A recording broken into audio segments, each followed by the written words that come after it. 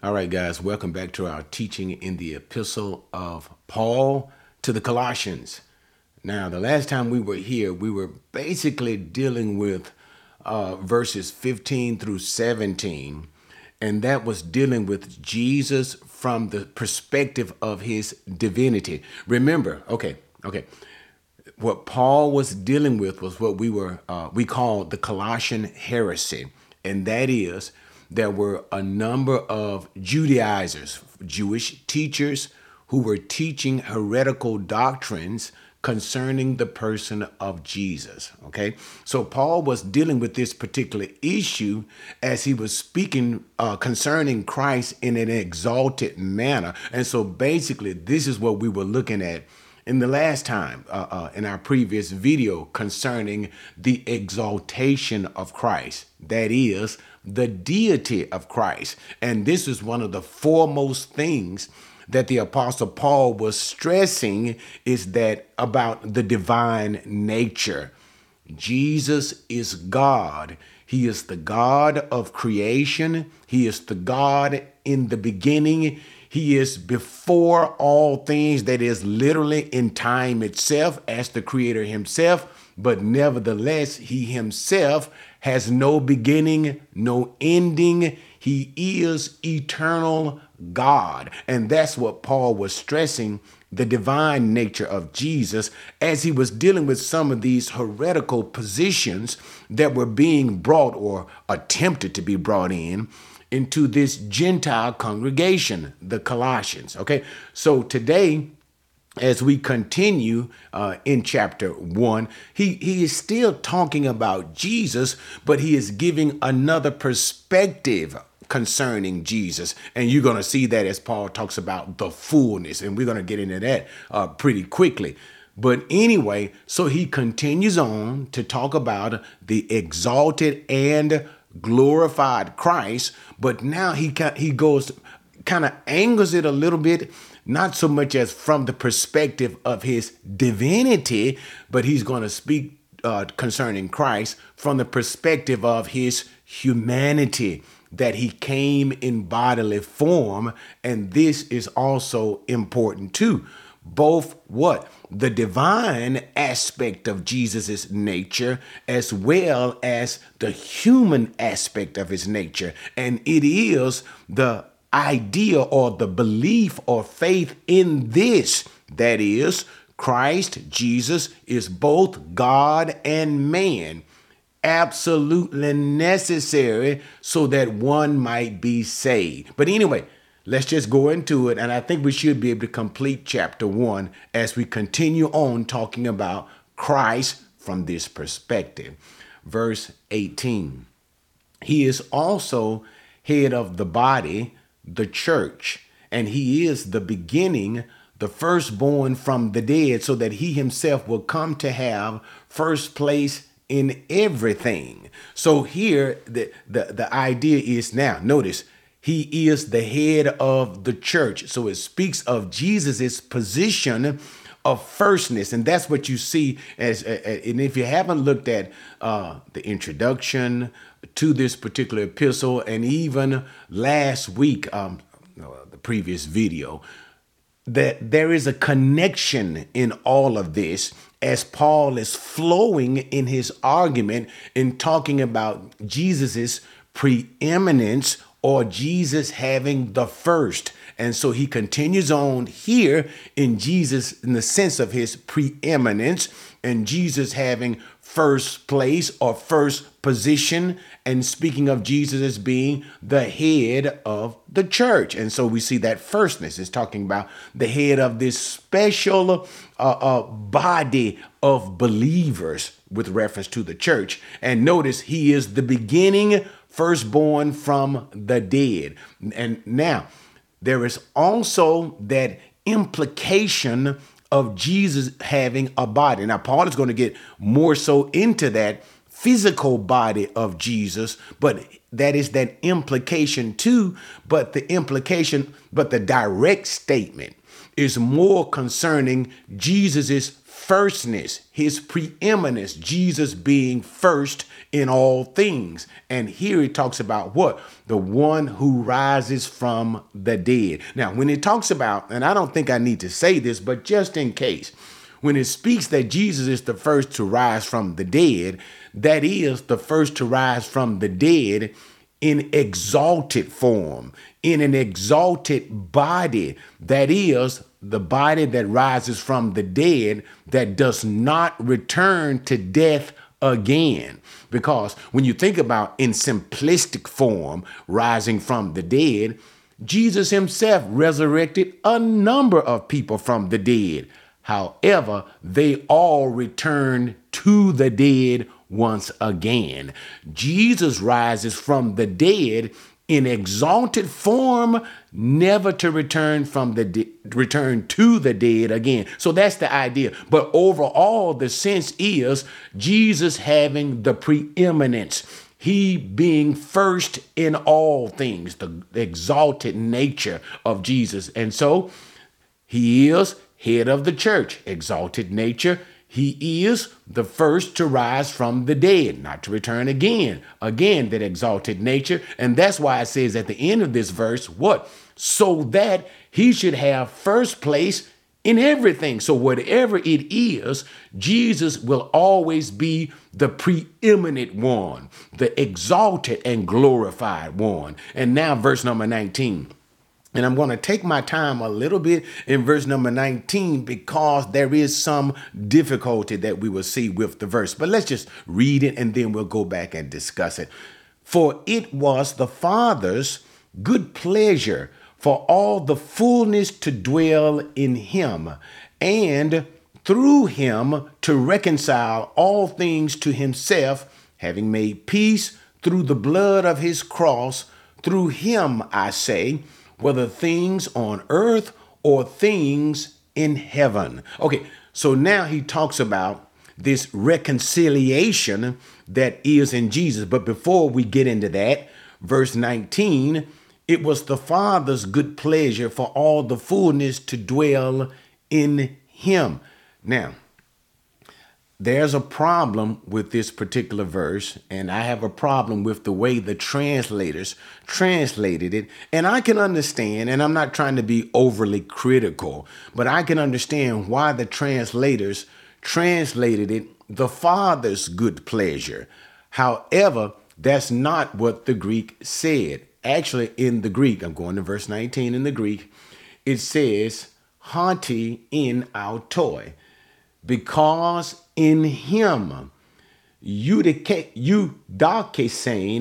pan ta pleroma kantoikesa. That is, because in him it was pleased all the fullness to dwell. Now that's literally in the Greek. But when they translated it, they said the Father's good pleasure. Now, and I don't want to get into a lot of Greek grammars, but just to make you understand the position that I've taken here and why this particular translation is not a good translation. Because notice, first of all, and they were honest, and I'm reading, as always, NASB translation. Notice Father is in italic. It is italicized. And whenever you see an italicized word in the Bible, it means that this particular word is not in the Greek text, but it was added by the translators of the text for clarification. But also, too, when there is an addition for clarification, it could also be a sense of interpretation. So not only are they providing clarification, but they can also be interpreting. So here, the word fathers, giving reference to God the Father here, as we just stated, is not in the Greek text. And in order to find to legitimately, I would dare say, add fathers here, you would have to look for what is called the nearest antecedent. Now, and I'm sorry, guys, I don't want to overwhelm you with the Greek, but I really want you to understand it. The nearest antecedent is simply In order to put Father here, you would have to look back in the text itself and find some reference to God the Father, the closest reference, the closest noun reference with respect to God the Father, and then you can insert the Father. But if we look at the Greek text, and even as it is rightly translated previously in the English text, all of the references have been to the Son.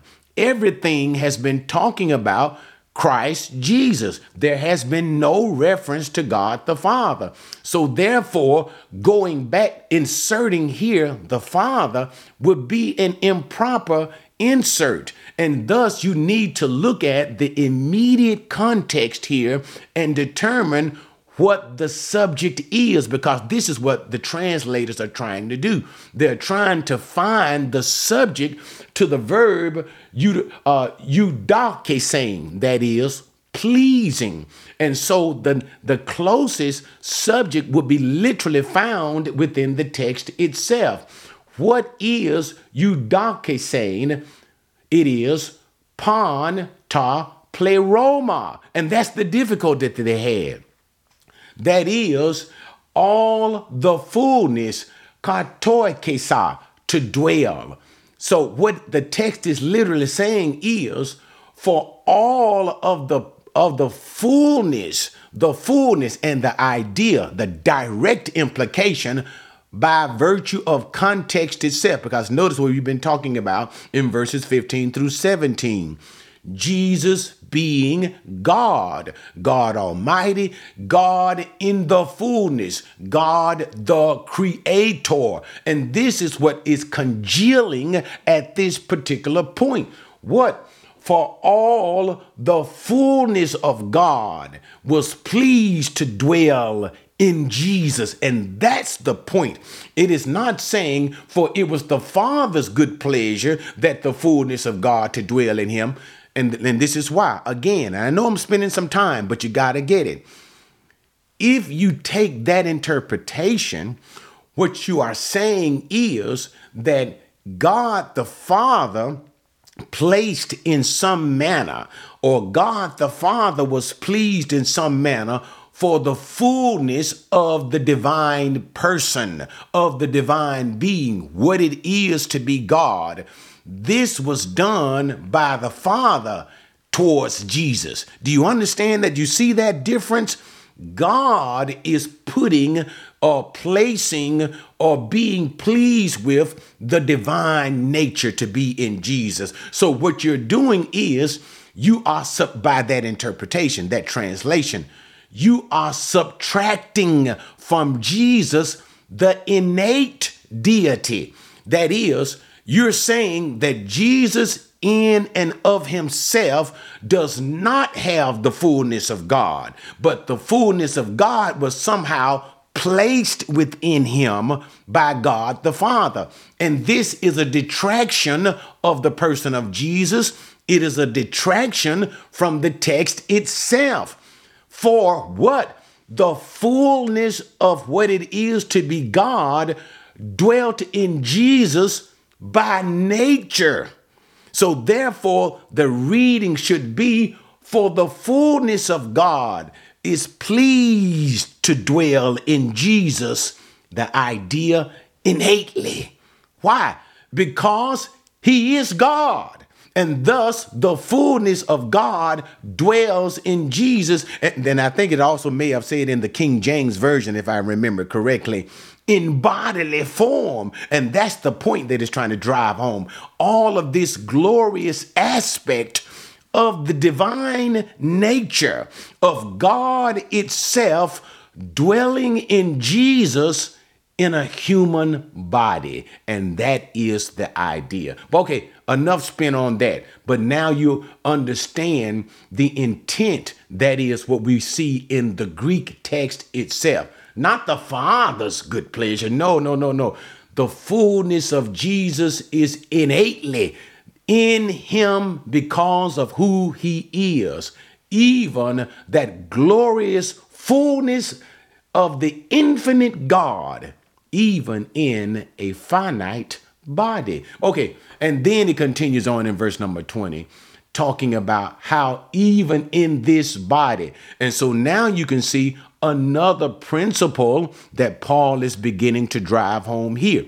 In verses 15 through 17, what did we see? Talking about the divine nature of Jesus, how Jesus is God, eternal, from the beginning, creator of all things. And now, as he begins to further the aspect of that perspective of the person of Jesus, he talks about, and that God coming into physical form. So the issue deals with what?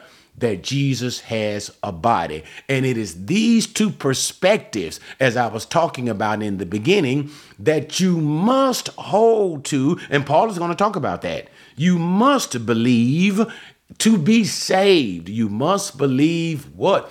That Jesus is God Almighty. And you must believe that he had a human body.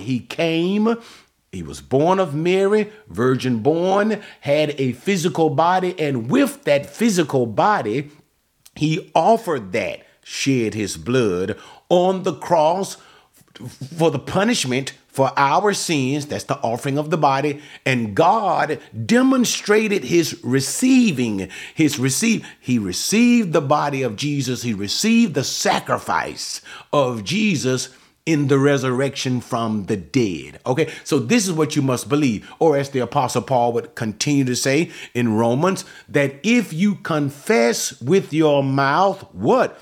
Jesus is Lord. That's the idea. And Lord is what? Speaking of Jesus from the divine perspective, that he is God. If you confess Jesus is God and believe in your heart that God resurrected him from the dead, in order to be resurrected from the dead, you must have a body that can die. And what does Paul say the end result is?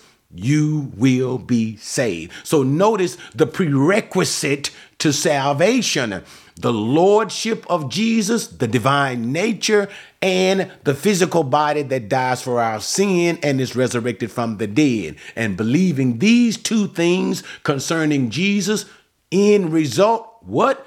You will be saved. So it is necessary to believe these two things concerning Jesus. And this is what Paul was dealing with, the heretical teachings of these Judaizers concerning the person of Jesus. They were marring this in their conception of just who Jesus is. But anyway, going back to 20 so we can now bring it to a close. We're going to try to finish the whole chapter.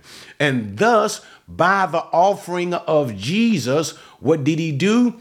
He reconciled all things to God. That is, he made peace through the blood of his cross. And this, and saints, we can really talk about these things and just really unpack all of the dynamics of what the apostle is saying. How that the blood of Jesus on the cross made reconciliation. Not only, and this is what you got to see what Paul is saying, not only was reconciliation to God made for humanity, but reconciliation with God was made with creation itself. Why? Adam, as the peripheral head of creation, Adam being given head of all things, when he sinned, when he fell, all things in creation fell alongside with him. Why? All of these things were given to him. So therefore, in Adam's fall was the fall of all things. And Jesus, and this is Paul teaching once again in the book of Romans, and Jesus being the second Adam, in his death on the cross, not only did he reconcile Adam, or that is mankind, back to God, but he also reconciled all that pertained to Adam. In Adam, all things fell and death came. In Christ, all things were made alive. And thus he reconciled not only humanity, but he also reconciled creation itself back to God. And that is the idea. And that's why they say, whether things on earth or things in heaven. He reconciled all things through that one act of his giving his body on the cross. Okay, and that's the point.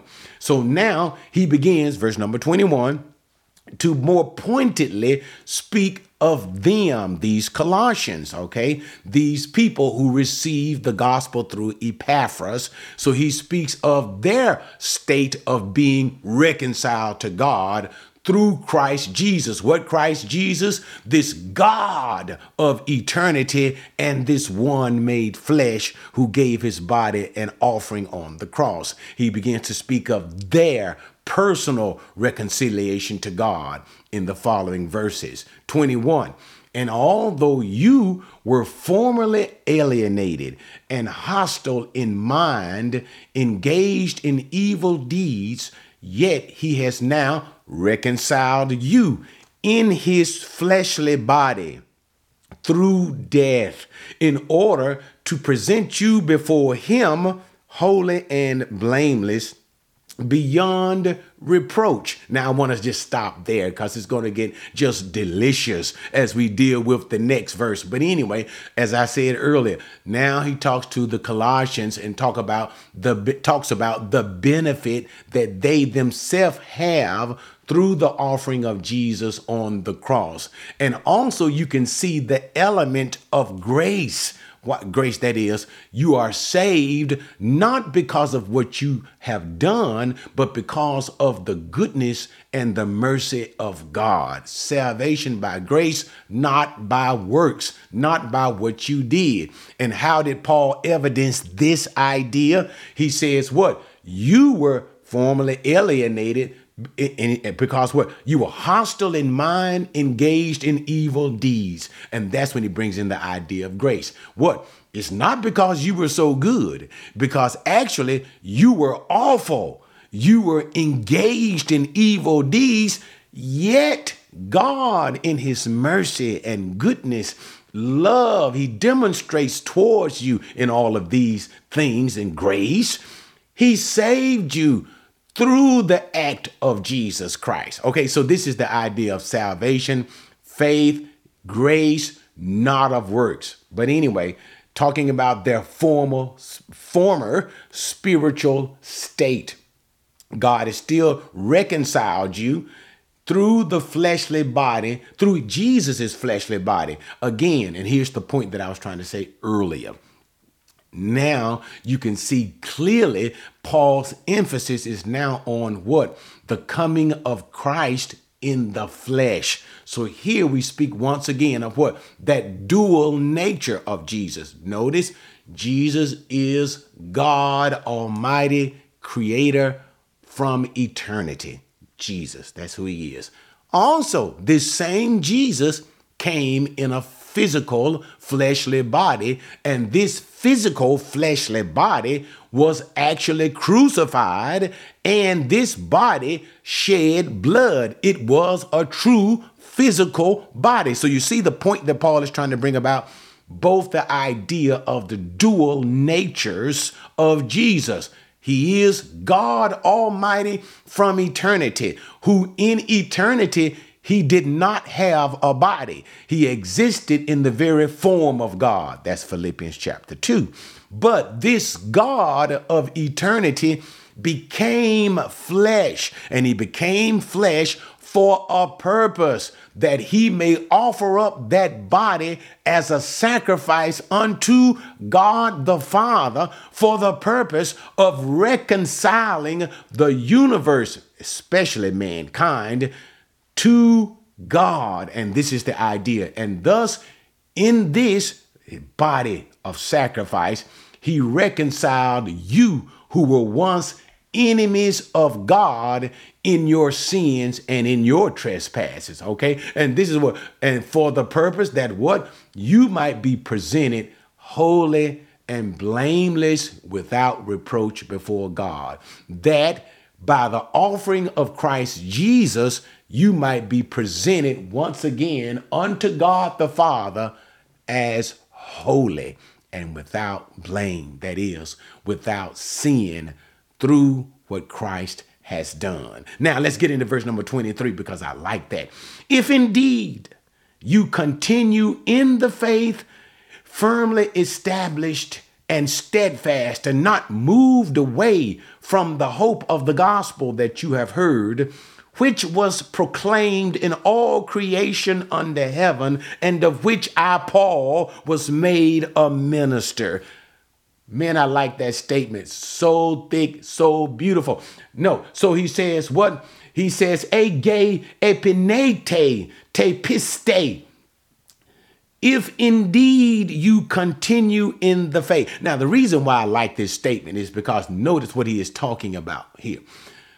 The context of what he is talking about is their salvation. Notice how, verse number 22, how you were reconciled. So that's salvation. You're saved, but you're saved through what? Through what Jesus done, through his offering of his body on the cross, and the idea, the consummate idea. You are saved by Jesus. Who is this Jesus? Just go back to verse number 15. That's why you have to bring it all together. So beautiful, so beautiful. Who is this Jesus? He is God Almighty. That's who he is. He is God, the creator, God, the maker of heaven and earth, God, the creator of heaven and earth, of angels, of principalities, dominions, rulers and thrones, God who establishes all things, God who is, that's that perfect tense verb, sunestikain, who is, and I don't want to get into all that again, but nevertheless, God who is holding all things together. He is that God, God who became flesh, God who offered up that fleshly body on the cross through that shed blood, reconciling through this offering all things to God the Father. This God, he is your Savior. This is the faith that saves you, believing these things about Jesus. He is that one. And if, now bring all of that. If indeed you continue in faith firmly established. So it seems that this is what I love that Paul says. All of these things that he's been telling you about Jesus, these are the pertinent things of salvation. That is the person of Christ. And he says it in such a way as if to say, listen, now you have to continue. See that, notice. And if you continue firm in the faith, you have to continue believing these things. Continue believing these things concerning the person of Jesus Christ as to your salvation. The language is so beautiful. Okay, let me just simply say it because I'm sitting up here enjoying it without explaining it. He says it in a sense as to say, now you will be saved. You will continue in your salvation if you continue to believe. You got to remember the background of all of these things. What? The false Jewish teachers are bringing in heretical teachings about Jesus. They're teaching different things. They're saying, okay, fine, Jesus was a man. He was the Messiah, the Christ. But they're saying he was not God Almighty. You follow that? So they are bringing in heretical teachings and additional things. You know, you're going to find that as we move through chapter 2, all right? But the point is that they're really saying that it's insufficient what they have heard from Epaphras, the preaching of the gospel that Epaphras gave them concerning Christ. You believe these things about Jesus, you are saved. This is the end of the discussion. That was the gospel that Epaphras preached to them in the beginning, by the which they were saved. This is the gospel that the Apostle Paul preaches. Christ Jesus, God who became flesh, died for their sins and rose from the dead. Faith in him alone. This is the gospel. But the beauty of verse number 23 seems to say it like you can lose your salvation if somehow you stop believing, or this faith is interrupted, that's the word that's coming in my head. If somehow it's marred, you're not holding to the gospel.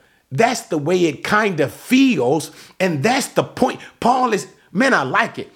He's pushing that. It's designed to create a sense of fear. Paul is not saying that you can lose your salvation.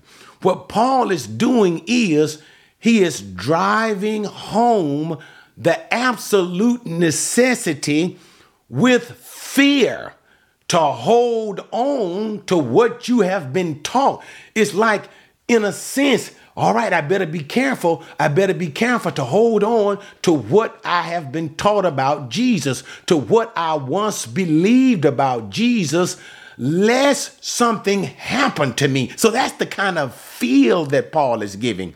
He is not, and let me say this with all determination, he is not saying you can lose your salvation if you fail to believe. But what Paul is doing is, by this wording, he is exhorting you to hold on to what you have been taught. Notice the wording again.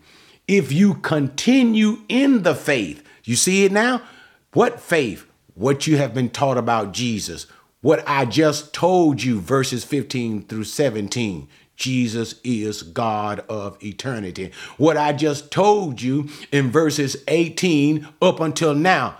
God made flesh, died on the cross for your sins, shed his blood. This one resurrected from the dead, who by these things, by his person, he has reconciled you to God the Father. You must what? Continue to hold, to notice, firmly established, notice, steadfast, notice, not moved away from the hope of the gospel. What gospel? The gospel that you heard from the beginning. So Paul is literally just driving home by this statement of verse number 23 with great emphasis. It is absolutely important that you hold to what you have been originally taught by Epaphras concerning the person of Jesus. Hold to the gospel. Hold to the person of Jesus. What he taught you, this is absolutely necessary for your salvation. And that's what he's trying to say. And then tell me, and I like the very end of that, the gospel about the person of Jesus. He is God made flesh, died for your sins. This message that is preached, what about this message which was proclaimed in all creation under heaven, of which I, Paul, was made a minister? In other words, this is the universal gospel that is preached everywhere. This is the true gospel. This is the only gospel. And see, what Paul is saying here is, and all of that crap that these Judaizers are trying to bring to you, all of this new teaching, all of these additional things, all of these so-called corrections that they are bringing about the person of Jesus, all of this additional stuff that you need to do to be saved, keeping of the law of Moses, the worshiping of angels. No, the gospel that Epaphras preached is the same gospel that I'm preaching. It is the universal gospel that is preached everywhere, and there is no other gospel. You hold. You become unmovable. You become steadfast in your hope, the hope that was preached to you, the hope that was instilled in you by the preaching of the gospel concerning, bottom line, who Jesus is.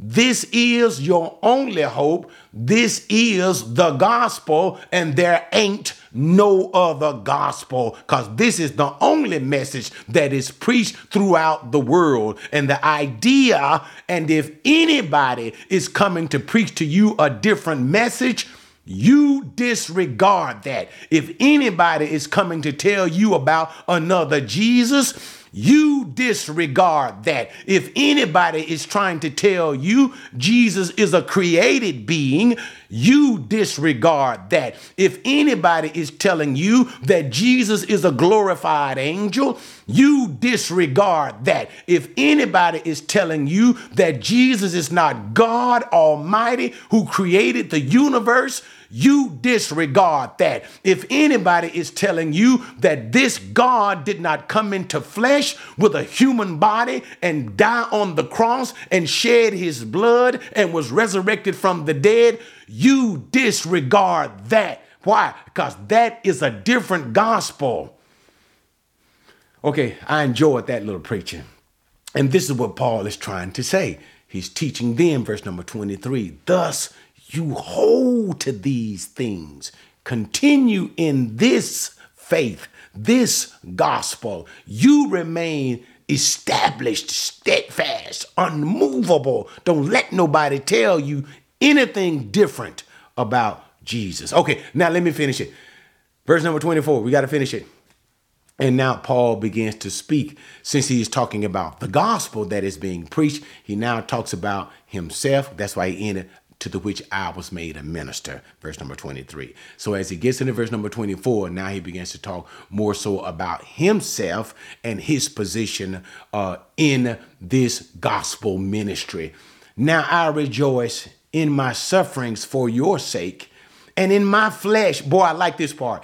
In my flesh, I do my share on behalf of his body, which is the church, in filling up what is lacking in Christ's afflictions. Now, that statement will mess you up in the English if you really don't understand what the Apostle Paul is saying, because on the surface, notice what he said. So Paul is talking about his sufferings, right? Now I rejoice in what? My sufferings for your sake, his suffering for the sake of the church. And notice, and in my flesh, I do my share on behalf of his body. That is, in my flesh, Paul is talking about his physical suffering on behalf of the body of Christ. And Paul is saying what? He suffers right now. Even now, he suffers physically for the sake of the church. Now, here's that last part that will mess you up if you don't understand it.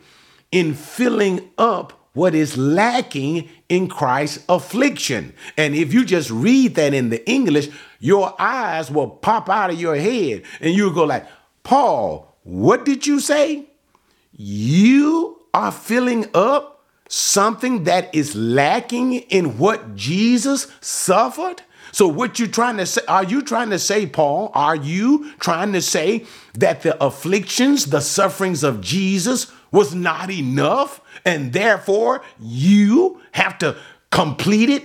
So therefore, the salvation that we have is now in question. Why? Because Jesus' death on the cross, it ain't enough. Is that what you're saying, Paul? That you are doing what? Filling up what was lacking?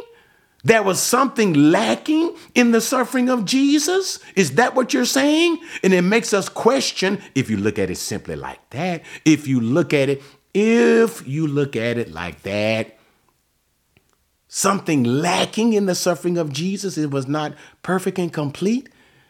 No, that is not what Paul is trying to say. Okay, so actually what he said, and we're going to go here again, let's look at the Greek. We're not going to inundate you with the Greek, but it is necessary to look at it. He says, anta na plero, ta who's steramata. That is to fill up, that is, and that the word anta na plero. The idea of this word is like taking turns, taking turns. And so what he is saying, imagine this, you got a person digging a ditch. You got men digging ditches. A number of men digging a ditch, right? And what one does is one digs until he gets tired or whatever. And then another follows after him and he continues digging in that ditch. And this is the idea of the word. And so what he is not saying is that the suffering of Christ, the salvific suffering. Okay, now here's what you got to get it. When Jesus died on the cross, that was salvific suffering when he shed his blood.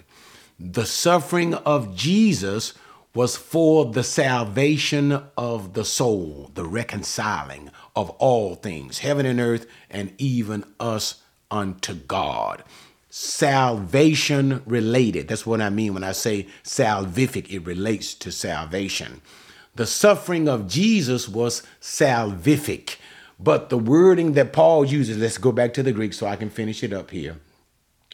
Huste remata, the lack, ton thlipson, suffering to Christu, ente sarke, the suffering of Christ, ente sarke mu, in my flesh, huper to somatos, autu, on behalf of his body. So what Paul is trying to say, okay, enough Greek. He is saying, what Paul is not saying, let me make that clear. Paul is not saying that his sufferings, his personal sufferings in the flesh is related to salvation for the body of Christ. He is not saying that. What Paul is saying is, and it's by that word again, anta na plero. Paul is taking, it is his turn to suffer on behalf of the body. So what Paul is letting us see is God has determined for suffering in the body of Christ. Jesus has paid the ultimate price of suffering. Okay, Jesus has paid the ultimate price. However, it is the predestined, and I notice the words I'm saying, guys. It is the predestined will of God the Father that the church should suffer as well. Even the ministers of the gospel, this is what Paul is saying about himself, should participate in following after Christ in sufferings. And thus, as Jesus, the Lord himself, suffered, he became the ultimate example of suffering. And thus, those who follow after him should likewise also suffer. And this according to the will of God. You understand what I'm trying to say? And do you understand what the Paul is saying when he says what? In filling up what is lacking in Christ's affliction. That is, Paul is saying kind of like this. It is now my turn to suffer just like Jesus for the body of Christ. So as Jesus salvifically suffered, Jesus' suffering was to the salvation of the body of believers. But nonetheless, Jesus suffered. Jesus suffered. And Jesus has now gone. And what Jesus has done is he has passed the baton, just like running a race.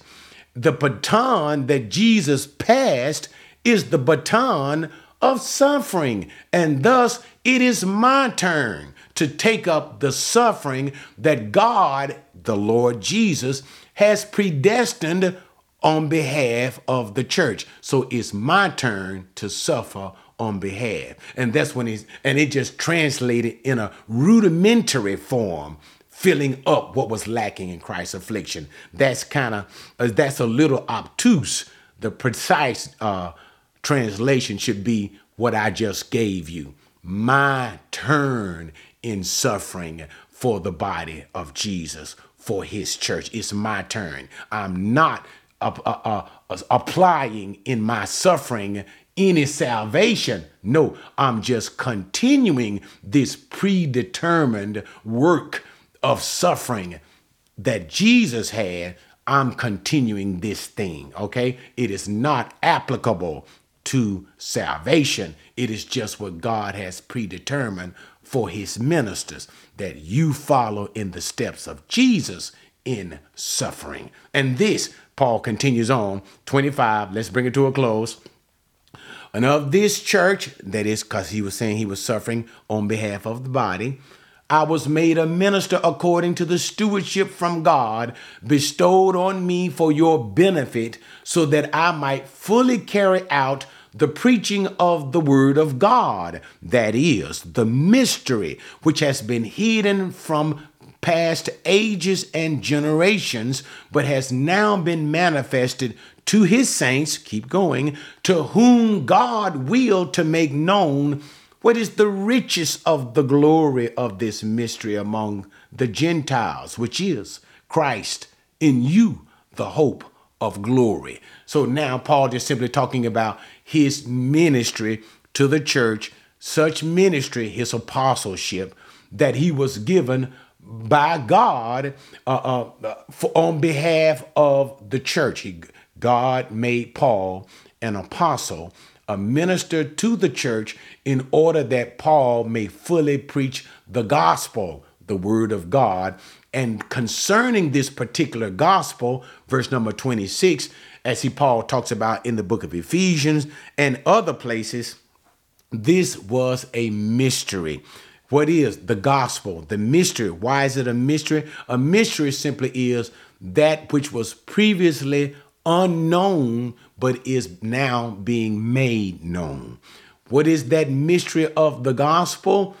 Christ Jesus. That is, and we don't want to rehash all of this, but I did a complete teaching on the epistle to the Ephesians, and I talk about that at length, to the which Paul talks about that at length in chapter 1. The mystery of the gospel is that the Jews and the Gentiles would be united by the offering of Jesus Christ. Through the cross of Jesus Christ, they will be brought together as one people apart from the law of Moses. The Gentiles would not have to become adherers. The Gentiles would not have to become circumcised. The Gentiles, in order and to become circumcised and joined with the Jewish people in keeping the law of Moses. This is no longer necessary.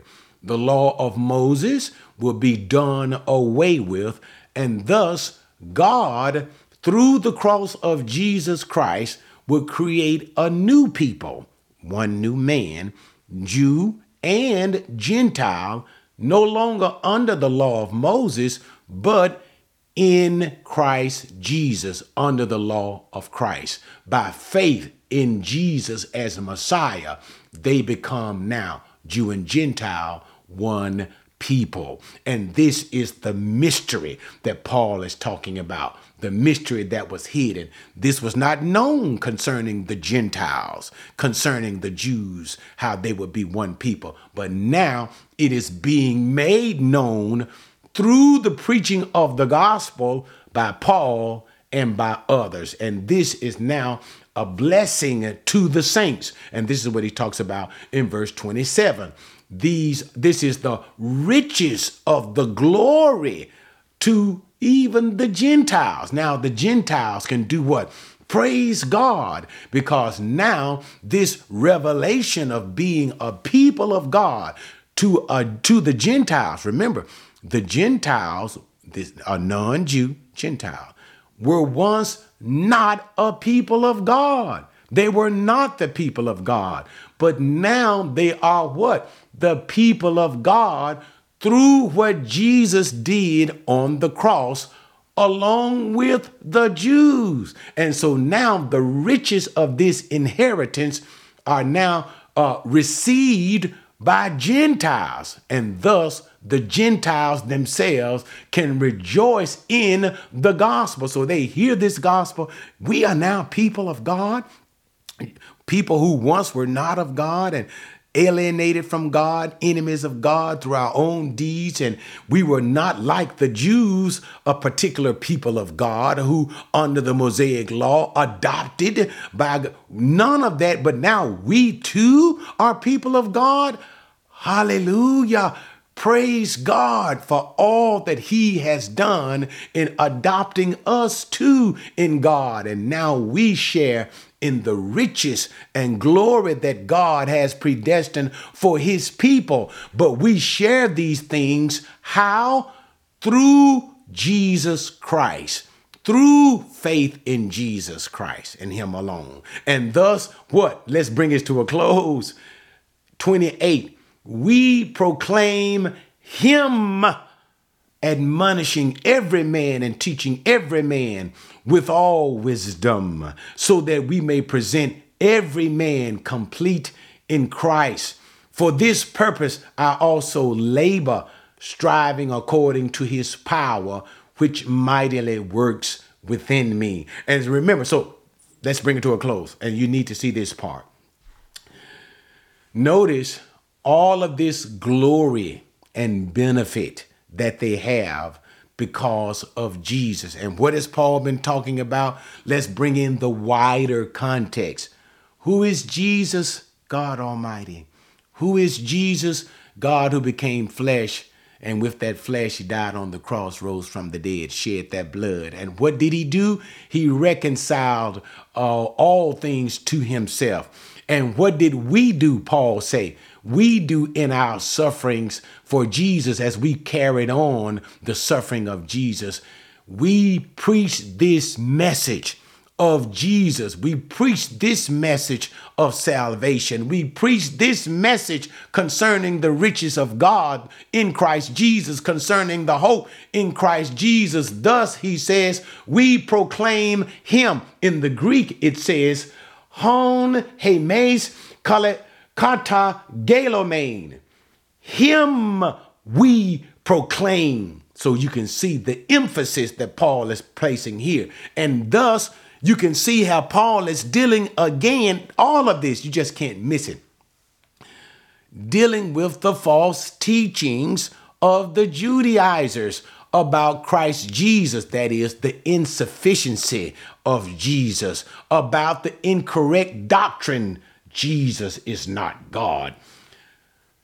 Paul is literally thrashing all of these false beliefs, and he is placing the emphasis on Jesus, not the emphasis on the Mosaic law, the keeping of the law, not the emphasis on circumcision, not the emphasis on observing days and holy days and Sabbath days, not the emphasis on angels and ministering angels or the worshiping of, no, on Jesus, him